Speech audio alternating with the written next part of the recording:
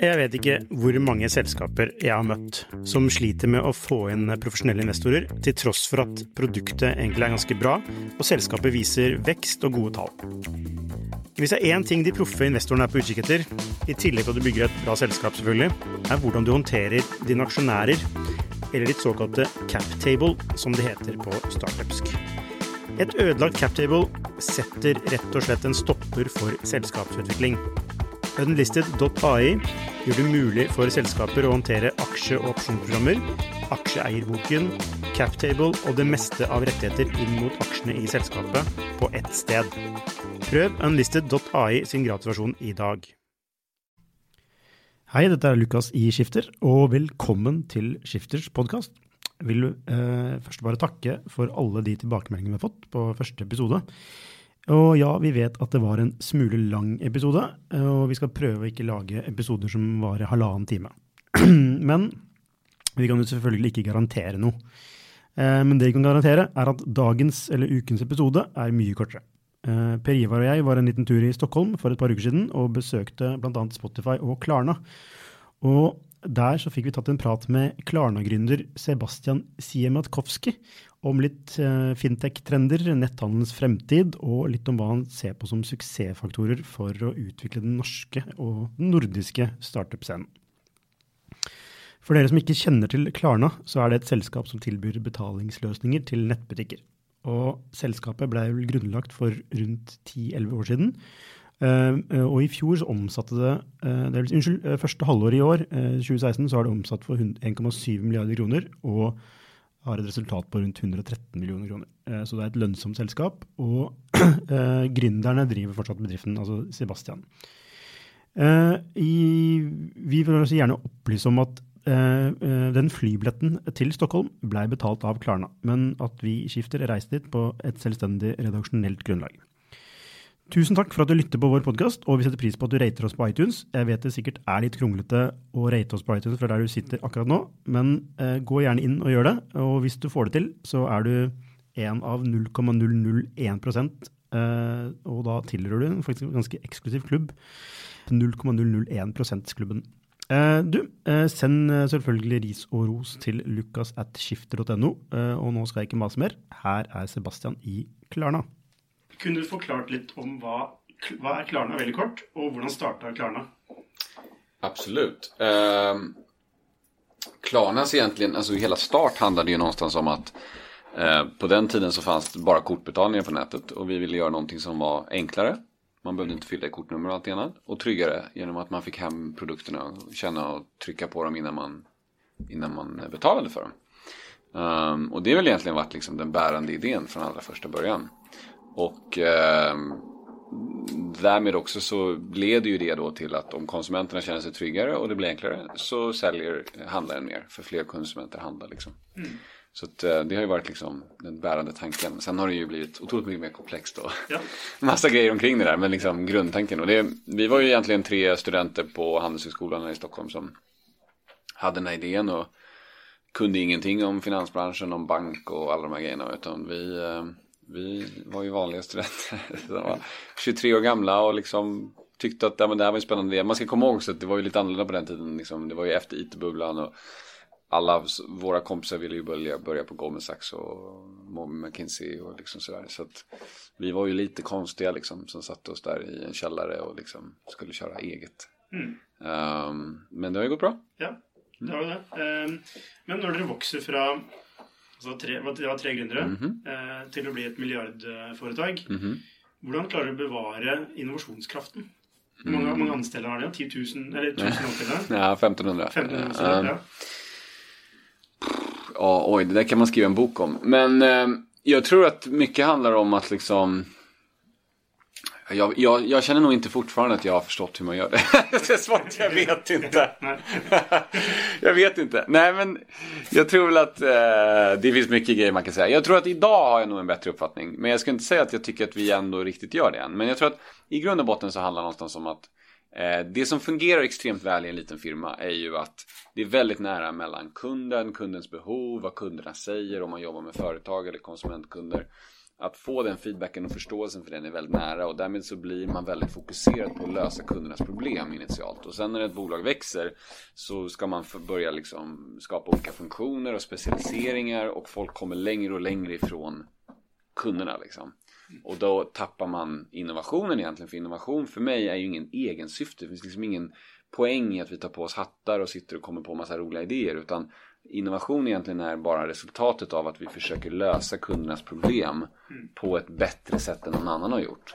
Och då när vi lyckas med det, då är vi innovativa. Men det är inte liksom ett egen syfte. Och det man behöver göra i en stor organisation, det behöver att man behöver säkerställa att man lyckas förmedla vad är det här vi är här för. Det är därför man brukar prata om vision och mission och alla grejer. Men det egentligen handlar om att vilka problem är vi här för att lösa.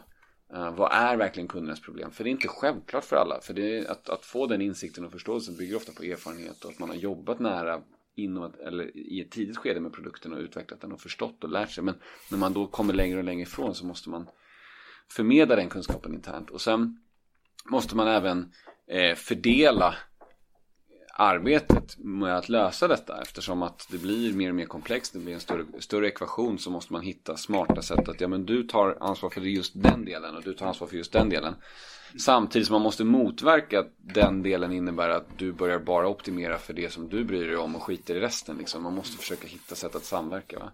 Och det är därför vi skapar organisationer och vi skapar mötesstrukturer och olika sätt att jobba tillsammans och hitta gemensamma kopior och allting. Det handlar ju mycket om att säkerställa att vi jobbar mot samma mål. För poängen med att vara ett stort företag är ju ändå att vi fortfarande jobbar mot samma mål, men att vi har mer resurser. Annars kan vi lika gärna, om alla ska jobba mot olika mål, men då ska vi vara olika bolag liksom. Så att någonstans förmedla, vad är det egentligen vi är här för, vilka problem är vi här för att lösa, hur fördelar vi den arbetsuppgiften på ett bra sätt så att alla förstår vad är mitt ansvar, hur bidrar jag till den helheten. Och sen slutligen då någon slags challenge management, att liksom, nu ska vi lösa de här uppgifterna, men vi ska lösa dem på 10 gånger bättre sätt än någon annan har gjort. Vi ska vara smartare i våra lösningar, de ska vara bättre, de ska hålla en högre kvalitet, de ska vara liksom...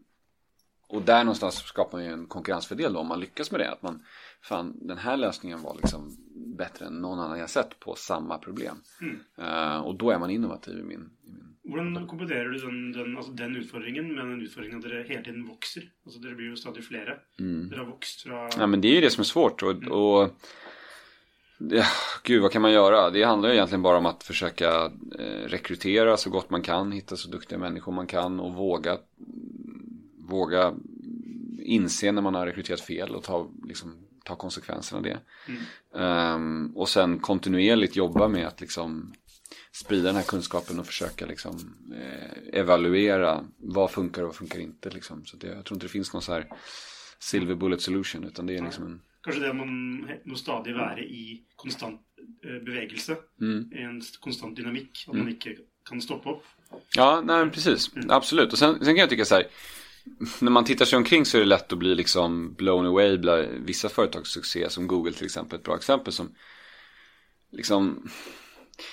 är ett fantastiskt bolag på många sätt, men det är inte säker på att man egentligen liksom, man har ju gjort en sökmotor som funkar fantastiskt bra, som liksom spyr ut pengar, och sen så har man gjort massa grejer, men liksom hur mycket har man förbättrat den affären, liksom verkligen utmanat sig själv och så här, jag vet inte. Men jag kan tycka liksom Netflix för mig är mycket coolare, där man liksom i åtminstone 2 tillfällen har sagt skit i vår gamla affär, liksom, nu slutar vi skicka DVD:er i boxar, utan nu blir vi en streamingtjänst, och nu är det plötsligt man sagt så här, skit i streamingen, vi ska tillverka världens bästa content liksom. Och man har totalt liksom bara slängt över bord vad man varit duktig på, eller man har ju fortfarande använt det, men man har liksom så här, ofta på Handelshögskolan på så här, ekonomistudier får man lära sig så här, what's your core competence, så här, och sen focus at your core competence. Men Netflix är så här, what do we would like to be our core competence, let's get it liksom, det är så här, en helt annan, det är rätt coolt alltså. På vilken måte är Klarna disruptiv? Ja, nej, men det är en bra fråga. Jag tror att vi, alltså någonstans, var vår fördel har legat i är ju att vi har haft en bättre förståelse för än de klassiska betalbolagen, alltså ditt Visa-kort, ditt Mastercard-kort, din bank. Vi har haft en bättre förståelse för hur man tillhandahåller en betaltjänst som löser så enkla saker som enkelhet och trygghet när man handlar på nätet liksom. Sen så är det såklart att det som händer nu är att bankerna kopierar oss och försöker göra liknande lösningar och så vidare, och i framtiden så måste ju vi fortsätta då att liksom att innovera kring detta och liksom skapa bättre tjänster som liksom tillfredsställer våra kunders behov. Och om man gör det och verkligen använder teknologi på ett smart sätt till att göra det, då blir vi disruptive. Och då blir konsekvensen att vi kan potentiellt konkurrera ut bankerna. Inte i allt, för det är inte heller vår ambition liksom. Vi kommer inte hålla på med bostadslån liksom. Men inom betaltjänster, inom det som man kallar för ditt kort liksom. Där finns det otroligt mycket att göra så att, och då är vi disruptive. Ja, så tror du alltså bankerna måten de blir angrepet på då från olika bolag är det fordi att bankerna traditionellt sett har varit väldigt breie till alltså de har tillbudt väldigt många ting. Och så kommer det då fintech-selskaper och går är det sån du ser på det? Ja. Och jag tror det också är, alltså det som man ser ju med hela internet driver är ju en globalisering av produkter och tjänster egentligen där bolagen blir mer och mer nischade och specialiserade men väldigt globala då. Men inom fintech så fördröjs det här av det faktum att det är så starka regleringar som är väldigt lokala. Och då har du inte den, liksom, det går inte lika snabbt. Men det är högst naturligt på sikt att du kommer se exakt samma utveckling. Så att, och därför så sitter då lokala banker som har ett extremt brett produkterbjudande men är väldigt tunt utspridda på det. Sitter ju då i en väldigt utmanande sits. Hvordan skal bankene, hvis du har vært en bankchef, hvordan skal bankene möta denna konkurrensen? Alltså för min del så, precis som vid alla andra industriella revolutioner som har skett, liksom järnvägsindustrin och liksom allt vad det har varit som har kommit. Så jag tror att det finns tre sätt. Antingen gör de ingenting och då på sikt så blir de styckade, eller konkurs kanske inte, men styckade och sålda. 2 så köper de fintechbolag, vilket kommer vara en strategi. Och sen kommer det finnas några få som faktiskt lyckas liksom genomdriva, får en modig vd som vågar liksom driva förändringen internt och som kommer överleva på grund av det. Men det kommer nog vara ovanligare. Det vanligaste kommer ju vara acquisitions. Är Klarna till salgs? Nej, absolut inte.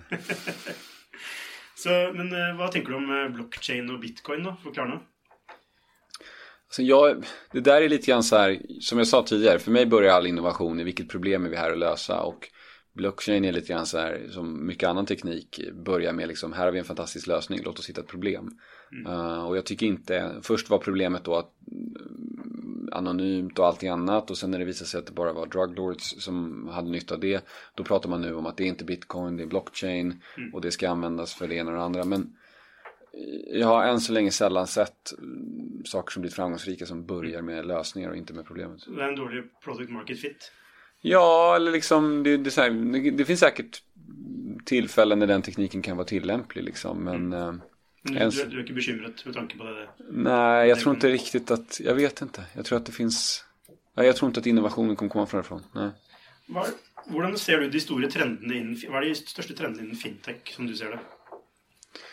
Nej, men jag tror att det som jag tror är en viktig sak som jag ser nu, det är att det finns en hel del supportbolag inom fintech. Och det är ganska intressant.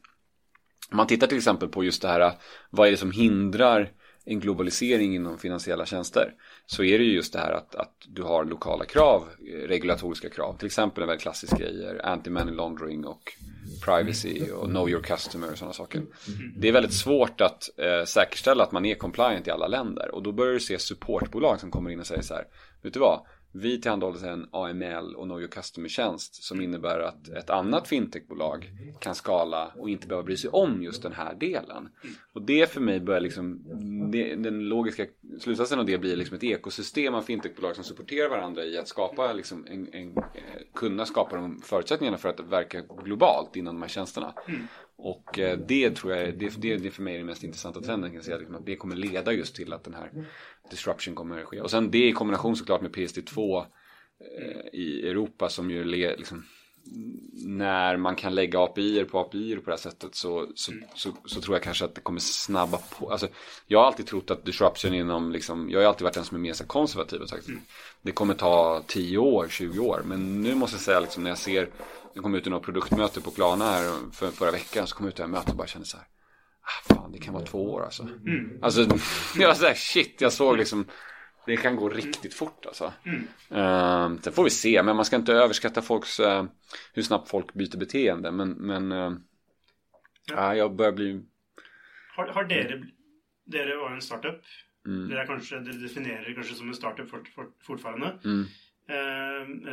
Men har det blivit etablerad, och är dere nå i en position hvor dere blir angrepet av andra små? Ja, absolut. Ja, och på vilken måte blir det?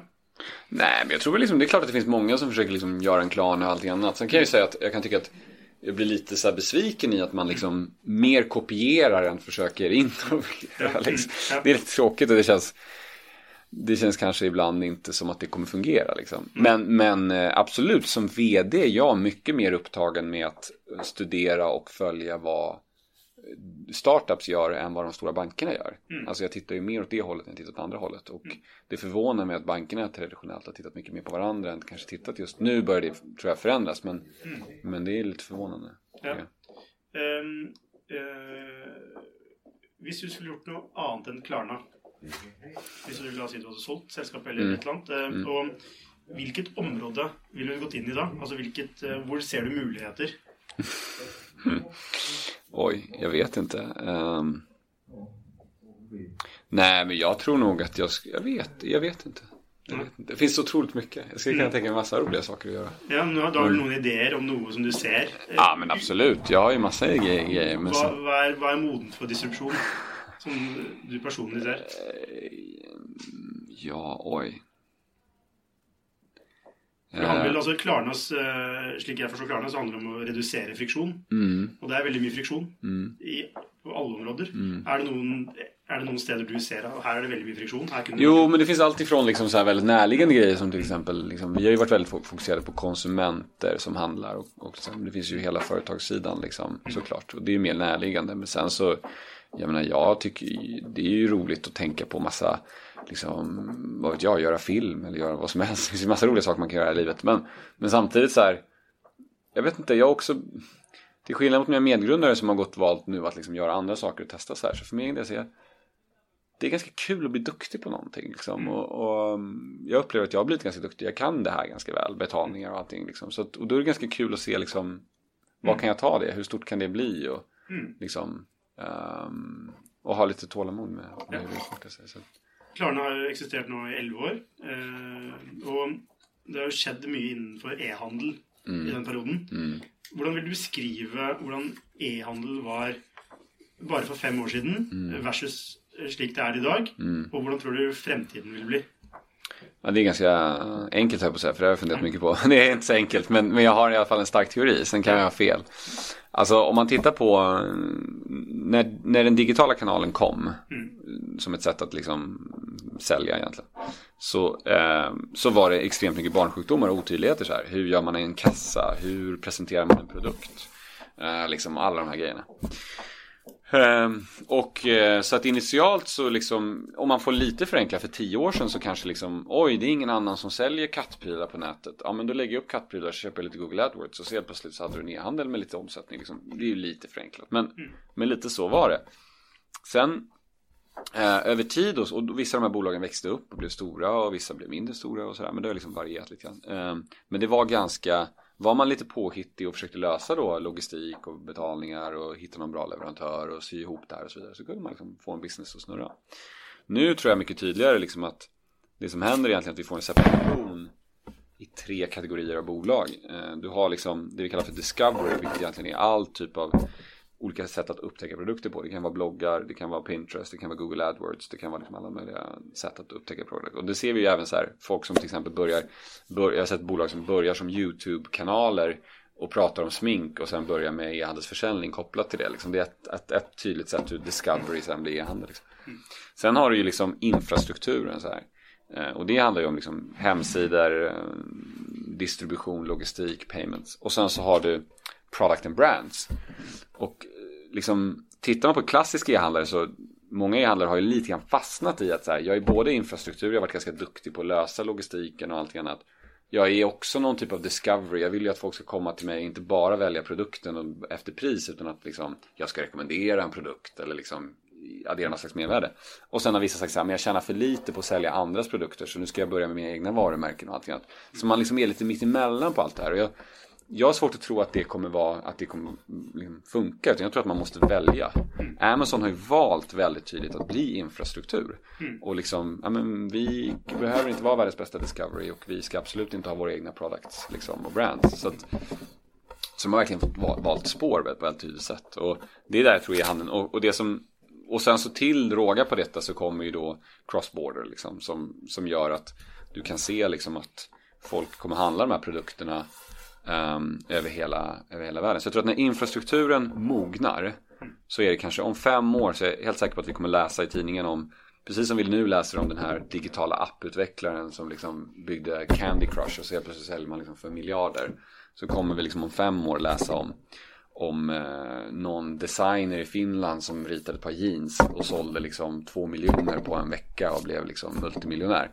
Därför att infrastrukturen kommer vara tillräckligt mogen för att den liksom bara lägger ut sina jeans och så helt plötsligt så bara säljer det över hela världen. Liksom. Så infrastrukturen är inte en konkurrens för det längre? Nej, precis. Utan då kommer det liksom bli, och precis som vanligt då, att product and brands har marginalerna, infrastrukturen har bara skala och låga marginaler med stor skala. Och sen har du Discovery, där tror jag fortfarande Discovery kommer vi fortsätta se massa innovation kring olika sätt att upptäcka produkter liksom, och buy buttons som sprids ut och sådär. Och det kommer ta ett tag innan det mognar liksom. Så du ville, hvis jeg forstår deg riktig, så mener du at Amazon er kanskje litt sånn feil strategisk plassert? Ha ett fokus på Nej, men jag tror att nej, absolut inte. Jag tror bara att det är en fråga om att liksom, är man infrastrukturbolag som traditionellt liksom, då handlar det om, precis som Amazon har, det handlar om skala.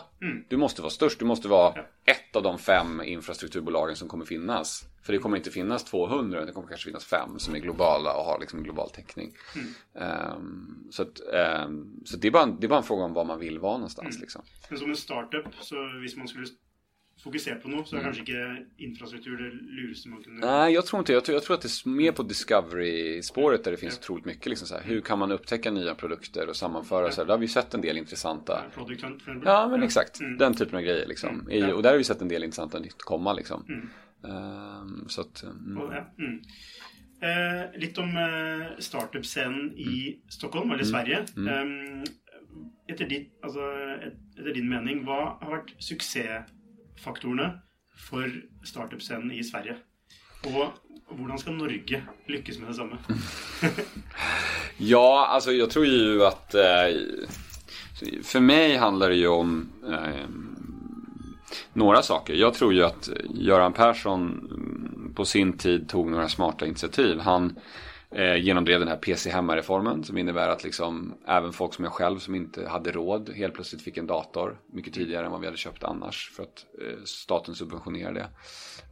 Man skyndade på bredbandsutbyggnaden i glesbygd och i alla kommuner. Man drev på 3G och 4G-utrullningen från staten och subventionerade det. Så att i den här tiden så drev man, och sen hade man ju såklart nytta av att Ericsson låg här och sådär, men det här drev ju liksom att svenskar och Norden generellt hade en mycket högre internetpenetration, större användning av mobiltelefoner, smartphones och så vidare. Och då eftersom det kommer hit först så blir också konsekvensen att vi blir först med att utveckla tjänster. E-handeln var starkare här än på andra ställen och då skapas det livskraftiga, konkurrenskraftiga bolag som sen expanderar internationellt liksom.